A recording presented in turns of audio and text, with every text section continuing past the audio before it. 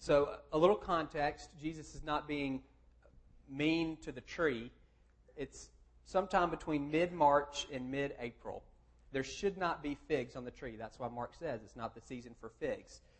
Figs show up in June. This is most likely, this is some of what you think, what I think. When I think barren, that's what I think, a tree in the winter. It was actually probably more like this. That next slide, please.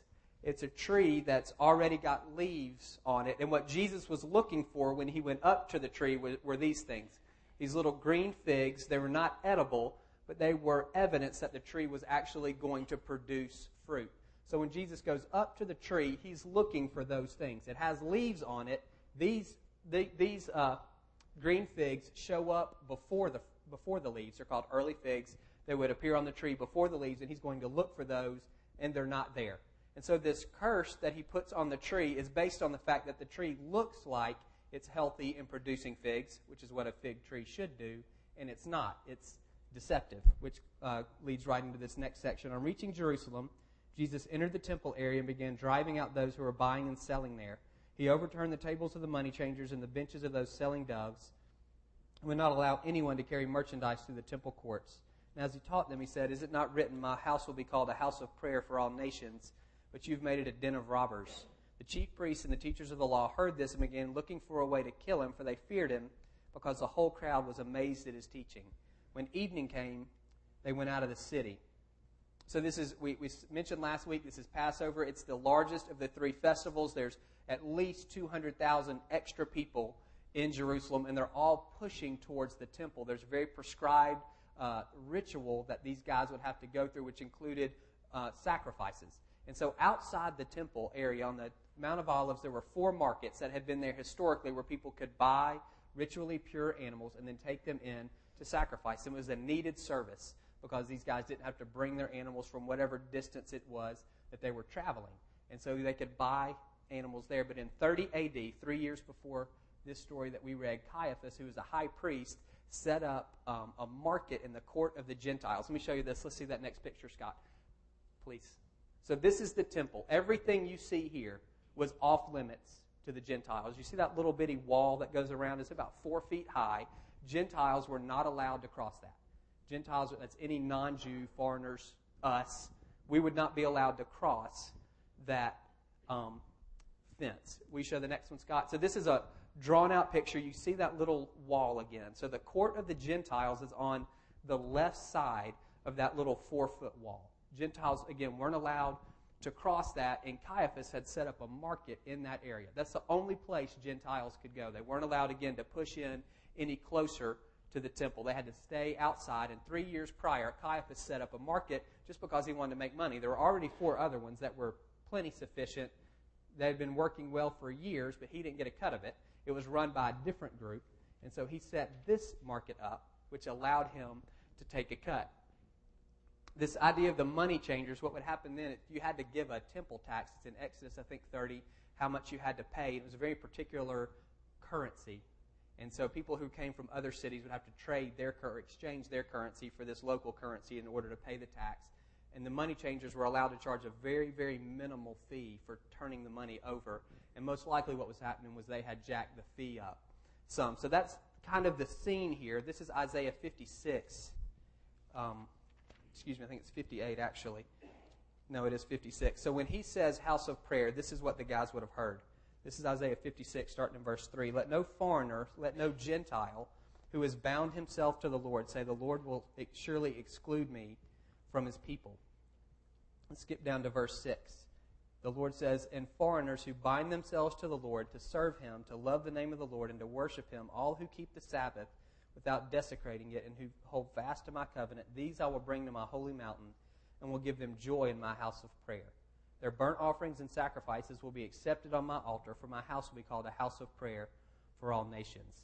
So that's the picture here. That's what God intended for the temple to be. So Jews had to come. If you were a Jew, you had to show up during this week, and there was stuff you had to do. Gentiles, no. You didn't have to come. If you did come, the closest you could get was this court of the Gentiles. Theoretically, God's desire was this temple would be a place where seekers, people who are seeking him in this court of the Gentiles, again, think about us. Many of you are followers of Jesus. So think of someone who's seeking him. You're introduced to them. You're interacting with them on some level. That's the picture here in this court of the Gentiles. Rather than making it easy for these guys to connect with the Lord, rather than encouraging them in their seeking, you set up a flea market. And the only place that they can go. And you're selling cows, and you're selling sheep, and you're selling pigeons, and you're selling doves, and all of that stuff needs to be sold, but they can get it just down the street. This one area where they can actually pray, that they can actually connect with God. The thinking is God lives in this, he lives in that wall. Inside that wall, that's where God is. So the one place the Gentiles can actually connect with your God, what you're doing as religious leaders is you're making money off of them. You're taking advantage of the fact that they're coming and that they're seeking. They can't go any farther, so you've got a captive audience there, and you're fleecing them. So Jesus is obviously frustrated by that. You can go back and read Jeremiah 7, 1 through 11 if you want the background on the den of robbers, but the overall gist is they have this false sense of security. Because we've got this temple, God lives in this temple, we're okay. I can do whatever I want. He talks about killing people, adultery, worshiping other gods, stealing, all kinds of stuff. Jeremiah says, y'all think you can do all of that stuff, but then you can come and say, this is the temple, this is the temple, this is the temple, and everything's going to be okay. Against this false sense of security, and you see that here with the religious leaders of Jesus' time. They thought they could do whatever they want because as long as this temple is here, that means God is okay with them and that they're going to be just fine. In the morning, as they went along, they saw the fig tree withered from the roots. Peter remembered and said to Jesus, Rabbi, look, the fig tree you cursed has withered. Have faith in God. This seems like a little bit of a disconnect. Have faith in God, Jesus answered. I tell you the truth. If anyone says to this mountain, go throw yourself in the sea, and does not doubt in his heart, but believes that what he says will happen, it will be done for him. Therefore, I tell you, whatever you ask for in prayer, believe that you've received it, and it will be yours. And when you stand praying, if you hold anything against anyone, forgive him, so that your Father in heaven may forgive you of your sins. So the next morning they walk by the tree. It's withered and died. And Peter says, look, you did that. That's called a prophetic sign. If you look in the ministry of Jeremiah, Isaiah, and Ezekiel, they were the three major Old Testament prophets. Every one of them did this. It's acting out something that God is going to do. So the issue here, this tree and the temple, they're parallels. And what Jesus is saying is what I did to that tree, God is going to do to the temple. In 70 AD, the whole thing gets destroyed because it has leaves but no fruit. It appears to be healthy. It appears to be functioning the way it was supposed to, but it's not. It's like a fig tree that has leaves without any figs. And it's not doing what a fig tree should do.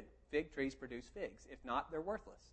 And the same thing is true of this temple. This temple should be inviting people in. It should be encouraging those who are seeking the Lord. It's not doing that. It looks great from the outside. You saw there's a guy in England, he spent 30,000 hours doing this 1 to 100 scale model of the temple. That's what that picture was. If you've got some spare time, you can get started on your own as well. So, it was magnificent, absolutely wonderful, and it was totally deceptive because it didn't accomplish the purposes that God desired for it to accomplish. And so just like this fig tree withered for not producing figs, this temple is going to be destroyed because it's not helping people seek the Lord. And then you have this whole thing about faith and prayer and forgiveness, and it seems, again, like a bit of a disconnect from everything that's just happened. But I think what's going on, we've got this Old Testament structure, this temple that Jesus says it's going down, and he's saying to his disciples, the new Israel that he's going to reconstitute. This is what I want for you. I don't want this picture of this withered fig tree. I don't want that to happen to you. The way you cultivate fruitfulness in your life, prayer, faith, and grace. And we'll look at that here in a second. So I think the parallels for us, the temple obviously is destroyed. In the New Testament, we're called the temple of God. 1 Corinthians 3:16 says we corporately are the temple of God. 1 Corinthians 6:19 says individually each of us is the temple of God. In the Old Testament, the temple, this physical building, was where God was said to live, if I can use that word kind of in quotes. We all know God can't be confined to a space. The Jews knew God couldn't be confined to some physical space, but they built this temple, and God said, it's going to be my dwelling. If you go back and look, when Solomon built the first temple, there's this cloud that descends upon it that's supposed to be, that represents the presence of God. In Ezekiel, the cloud lifts and moves away from the temple, which is a signal that God has left Judah at that point, and Israel at that point. So that physical building that you just saw, encased in those fences, that's where God lives on the earth.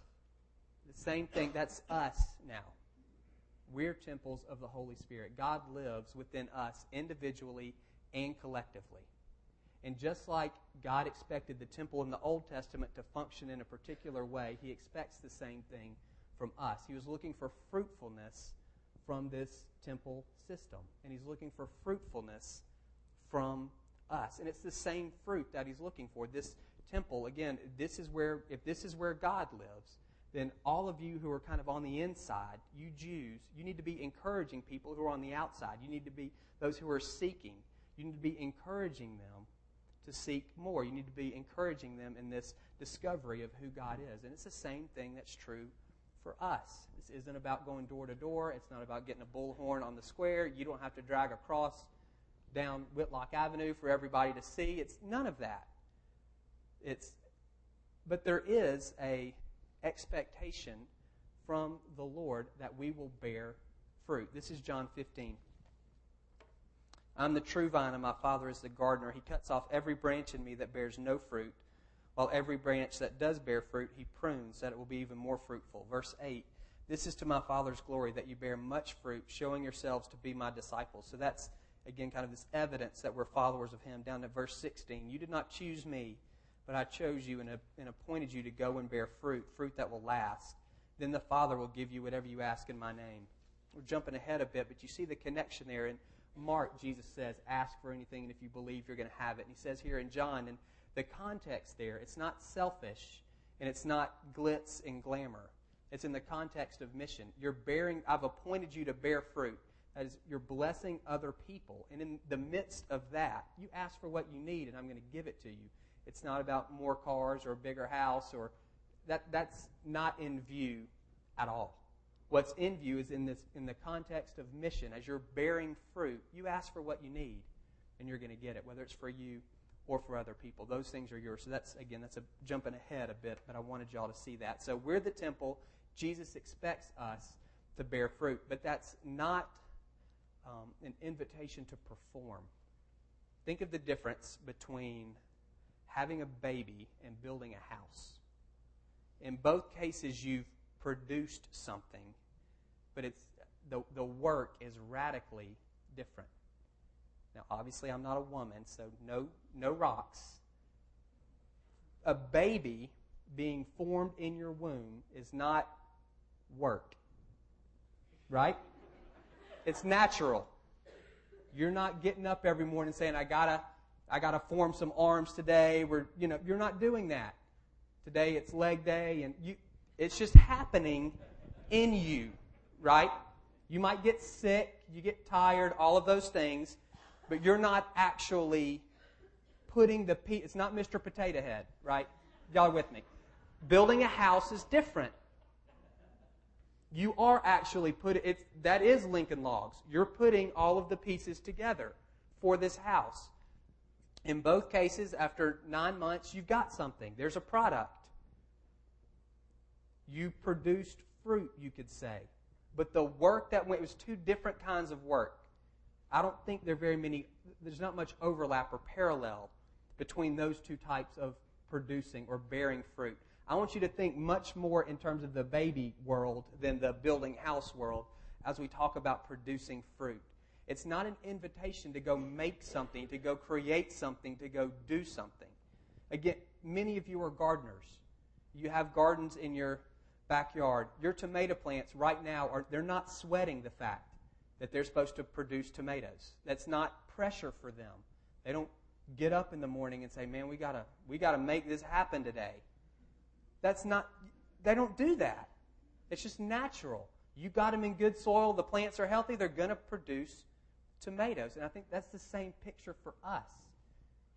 If the conditions are right, we're going to produce fruit. This is John 15:5. It says, if a man remains in me, that's in Jesus, and I in him, he will bear much fruit. That's a statement of fact.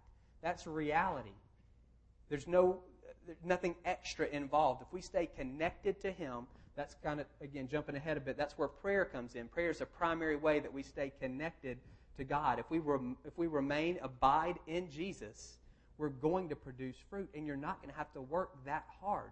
Again, just like this picture of a mom as this baby is being formed in her womb. This is Matthew 7. Many of you have heard this before.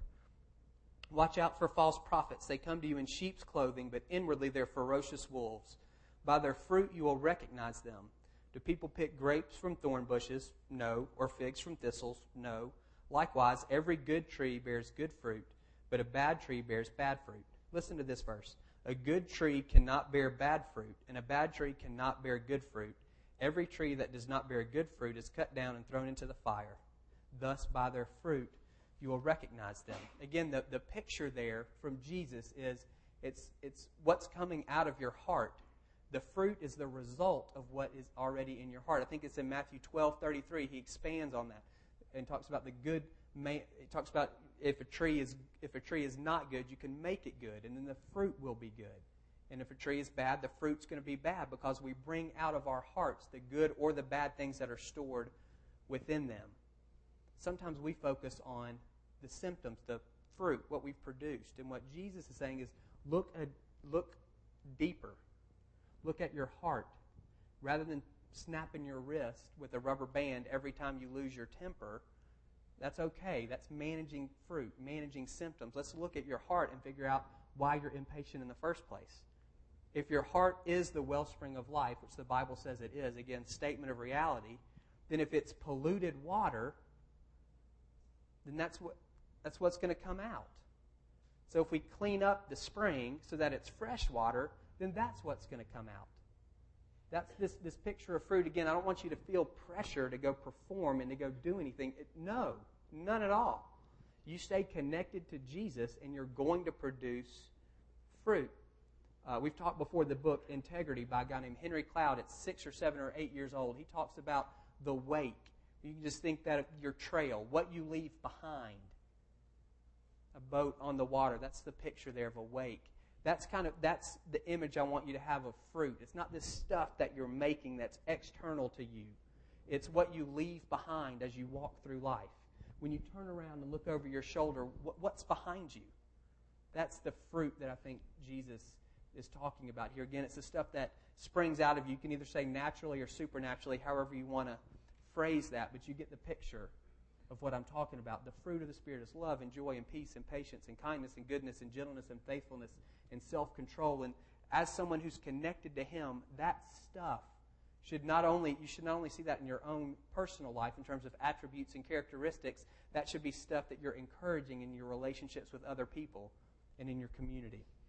So we are the temple. Jesus expects fruitfulness from us, but that's not pressure at all to perform. It's an invitation to look at our hearts and say, is that good? Is the stuff that's coming out of me, the stuff that I want to come out of me, is it good fruit or is it bad? And if it's bad, it's a heart issue. It's not a behavior issue. Let me start with my heart and fix that. And given the right conditions, we will bear fruit. So here's the things that Jesus points out in Mark 11. I don't like technique-based, kind of feeling like I'm giving you a recipe, but there are some things in here that Jesus says, do these things, and it will help cultivate a heart where good fruit can be born. One, become a person of prayer. That's this whole thing about my house shall be a house of prayer. There's 3 types of people. There are people who don't pray. And if you're in that category, and I mean this with all respect, it's pretty silly unless you are 100% convinced that there is no God, or 100% convinced that if there is a God, He doesn't care He's not moved by prayer. If you're either a dyed-in-the-wool atheist or a dyed-in-the-wool determinist, then I get why you don't pray. But if there's even a sliver for you, you might not be following Jesus, but if there's even a sliver of you that thinks there could be a God, or a sliver of you that thinks that if there is a God, He might answer prayer, then why in the world would you not pray? You're not out anything. The worst thing that happens is nothing. If you're in that camp, my challenge to you would be pick one thing that you want to see happen in your life and ask God. You don't have to just ask once. Pray one time, 2 sentences. You just remember that you prayed it. And then look and see what happens. See if this God that may or may not exist answers a prayer that you prayed. And then you can go from there. Most of us, this is where I fit. We're people who pray. We might pray 5 minutes a day. We might pray for 2 hours a day. We might pray only in emergencies. We might be very regular. We might pray long or short or eloquent or not eloquent, passionate or persistent or whatever. But prayer is something that we do. It's on our list. Good. That's better than not praying. It's not exactly what Jesus is talking about, but it is progress. And again, there's a wide range of behaviors that fit under people who pray. The common theme is it's something that I do. I pray, I check it off, and then I kind of go on with my life. And I might pray every day. I might pray for everything that's going to happen in my day. But then once I'm done, once I get up, I kind of just go on with my life, maybe not with a lot of awareness of God throughout the day. And I think what Jesus is saying is let's take one more step and let's become people of prayer who don't unplug. Many of you know Kim Kramer. She works here with us at Stonebridge. She's a runner. She is not a person who runs. It's part of who she is. Some of you are people who run. You might run 30 miles or 40 miles a week just as much as her. You might, but for you, running, it's something that you do. It's the means to an end. You're running to get in shape, or you're running because you're training for something. Or for her, it's part of who she is. If you're around her for any length of time, she relates running to her walk with the Lord. She relates running to how she's matured as a person, to her relationships with other people. She views life as a runner. I think that's where God is looking for us to move, not just to be people who pray and then kind of unplug and go about our life, but people who view our life through the lenses of prayer. I'm not big on the kind of 24/7 prayer move. That's fine if that's what you're doing. I don't think that's what Jesus is talking about. I think what he's talking about is remaining in him. That's again in John. We remain in him and will bear fruit. He's looking for people who don't disengage or unplug after they've had their quiet time. After you've had your devotional time, do you continue to go through your day with glasses that say, God is at work here? I don't, most of the time. I tend to be someone who prays, not a person of prayer. I can go for long stretches where I'm not consciously aware of if God is at work or where he's at work, and sometimes I don't care because I want to do my own thing. And I'd rather not know what he's up to. That's a growth step for me. And again, I'd say for most of us in the room, we're people who we pray, but we're not people of prayer. And that's, again, it's a subtle distinction, but it has to do, again, not with how much you pray or how often, but what do you do kind of when you're done with the official prayer time? Do you kind of take off those glasses, check it off the list, and move on? Or do you stay connected to him? So that's prayer. The second thing we see, we want to be people of faith. He says, have faith in God. We've talked before, faith is active trust. It's not mental assent. It's not saying, I know God can do X, Y, or Z. It's actually trusting and moving out into those things. The issue for us, I think a lot of times, it's not the faith part, it's what we have faith in. Jesus says, have faith in God. A lot of us have faith in our own faith, and it creates this kind of vending machine mentality. Scott, if we can see that picture, what we do is if there's something that we want from the Lord, our first response is not to look at him, it's to look in our pocket and see how much faith we have. Jesus said if you have faith the size of a mustard seed, then you can say to this mountain, go throw yourself in the sea, and it will. And so what we spend a lot of time doing is trying to figure out, well, how much faith is a mustard seed, and do I have it? And if I do, then I can put that into the vending machine and push what I want, and God will give me whatever it is that I want. And if God doesn't, it must mean that I didn't have enough money in the first place. That's not faith in God. That's faith in faith. A much better picture is this one. There's a buffet spread out in front of you. So what do you want? Ask him for it. That's the invitation is open. You don't have to put change in the vending machine. If there was something smaller than a mustard seed, Jesus would have used that. He picked the smallest thing that was common for them and said, that's all you need. It's not about a minimum amount of faith. What he's trying to say is, God is so good and so willing and so able, it doesn't take anything to get him to move. Not it takes just this little minimum. Do you have it? What the point he's trying to make is, here's a huge mountain, the biggest thing that you can see. Here's a little mustard seed, the smallest thing you can see. Because God is so willing and so able and so good, that little bitty mustard seed, it can move that whole mountain. And we get hung up because we have faith in our faith or lack of faith instead of faith in God. Sometimes we have faith in results. Paul says in 2 Corinthians 1:20 that all God's promises are yes in Jesus. And that's a hard thing sometimes to hold on to because we want, that's great, God. All your promises are yes in Jesus. But that doesn't get me fill in the blank. And there's that tension that we live in. I can give you Abraham, who waited 25 years, and Anna, who waited either 60 or 84, depending on how you read the Bible. And we can come up with all these reasons why your specific prayer hasn't been answered, but it doesn't make you feel better. And it's really just, it's spinning. And what I'll say to that is all of his promises are yes in Jesus. Jesus is the ultimate fulfillment of every desire that you have. And if you'll continue to stand on that, ultimately, I want a husband. I don't. I want a husband. I want Jesus more. I want another kid. I don't want that either. I want Jesus more. I want whatever it is I want a promotion. I want Jesus more.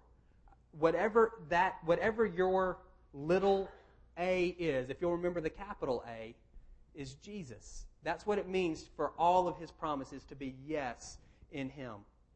He is the ultimate fulfillment of all of those things. And even if I don't get my little a request, if I get the capital A request, that's ultimately what I want. That's a hard posture to maintain over time. It's so easy to get frustrated and to lose hope, as Bo was saying, but that's ultimately where we need to get. The first Sunday of every month, we specifically pray for healing, and probably, 2 months ago, a blind guy came forward. And I was just hoping he had a headache because he was coming to me, and I said, well, what do you want prayer for? And he said, I want to see. And I started looking around. I was looking for Elio, actually. I was looking for help. Let me get somebody else. He was blind. He couldn't see that I was looking around. I was trying to find somebody else to come pray for this guy. What am I going to say?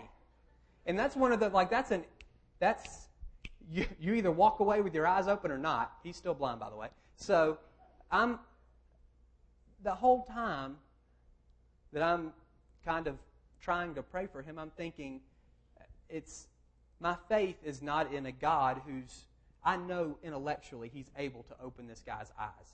I have no reason to think he's going to do it right now. And that's where I was like, well, I don't know. And I don't know if he wants to open your eyes. I'm trying to pray. Well, do you pray boldly, God open his eyes? Or do I start praying all the reasons why it wouldn't? Do I pray that God would open his spiritual eyes instead of his physical eyes? And all of this, all wrapped up. My faith was in my faith, and my faith was in results. In neither case. It was not in the Lord at all and in his goodness. I didn't have this picture of, here's a beautiful spread of food. What do you want? Let's just ask a good Father to give us what we want. And maybe your eyes are open and maybe they're not. But let's ask. And if they're not, then why don't you come back next Sunday and we'll pray again. Instead, I'm looking in my pocket to see if I've got enough faith to put in the vending machine to press open the eyes of the blind right now. Or I'm looking at my past saying, well, in the past, I've never prayed for someone whose eyes have been open, so I don't know based on results whether I can do. It's wrong on all kinds of levels. If you find yourself there, my encouragement, have faith in God. He's the only one that's strong enough to stand up underneath it. And lastly, become a person of grace. We want to become a person of prayer. We want to become a person of faith. And we want to become a person of grace. Matthew 6:14 and 15 says this, if you forgive men when they sin against you, your heavenly Father will also forgive you. But if you do not forgive men their sins, your Father will not forgive your sins. The most concrete expression of grace for us, extended, is forgiveness. That's about the most concrete action in terms of being gracious to others that we can perform. And Jesus ties a lot into our forgiving other people.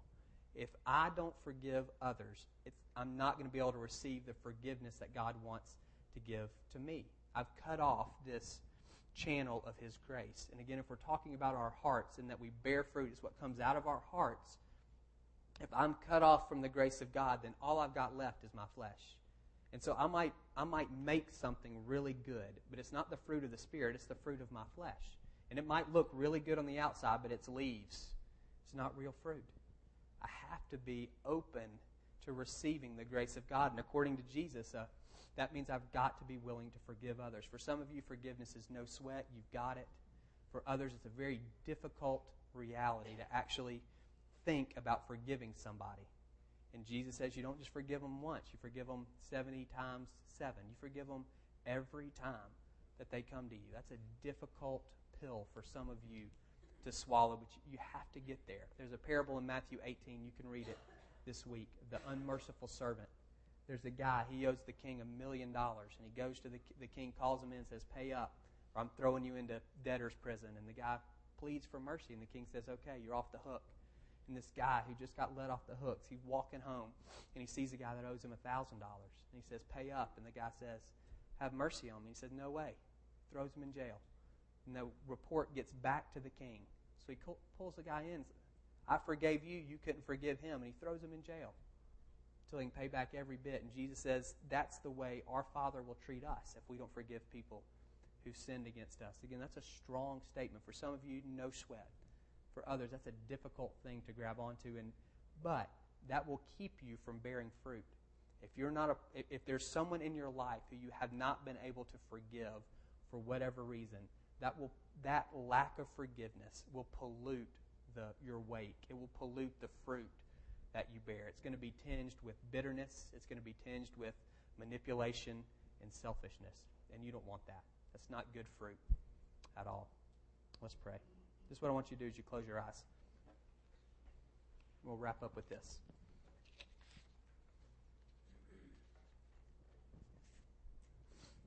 So we've all produced fruit in the last week. Everybody has. I want you to scan back over your last week. And I want you to identify 2 or 3 instances that you would say that's good fruit right there. It's easy for some of us to pick out the things where we've done wrong. I want you to look back and find a couple of things that you did right.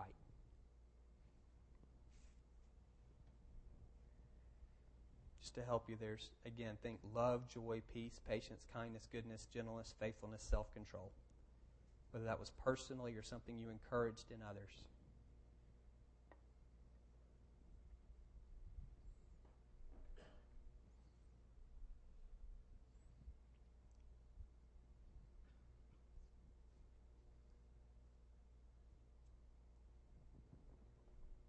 Lord, I thank you for these instances where we've borne good fruit. Sometimes it's easy to get down on ourselves and think it's all bad. That's not the case. If your Holy Spirit lives within us, try as we might, He's going to leak out. And we want to thank you for the times when He does. When instead of reacting in our flesh, we react in the Spirit. When rather than pushing our own agenda, we choose to serve somebody else. I pray that you would encourage each of us right now.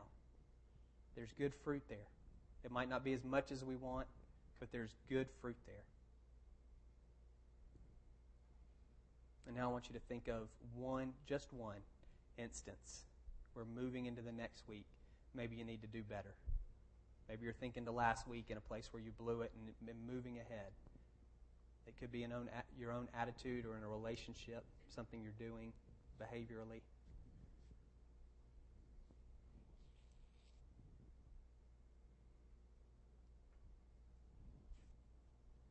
And I want you to think about which of the 3 ingredients do you need? Is it prayer? Is it faith? Is it grace? Which of those do you think is lacking when it comes to really being a good tree that will then naturally produce good fruit?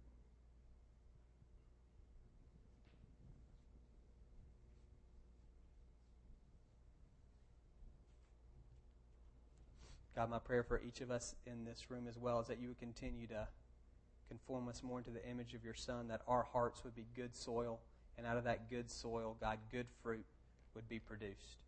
God, for some of us, it's moving in prayer, becoming people of prayer, not just people who pray. For others, it's faith, learning to trust you more actively, more regularly, putting our faith in you and not in other things. For some, it's forgiveness. It's not the first time. It's having to forgive the same person for the 10th time. That's what gets us. And we need your grace to forgive so that we can then be a channel of your grace to others.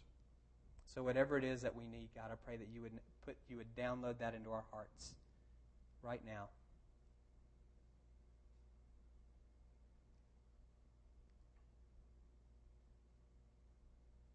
And that this week, and that whatever that area was where we said we wanted to grow, Lord, I pray for good fruit instead of bad. In Jesus' name, amen. Good. You guys can stand up. Annie Kate's going to close us with a song.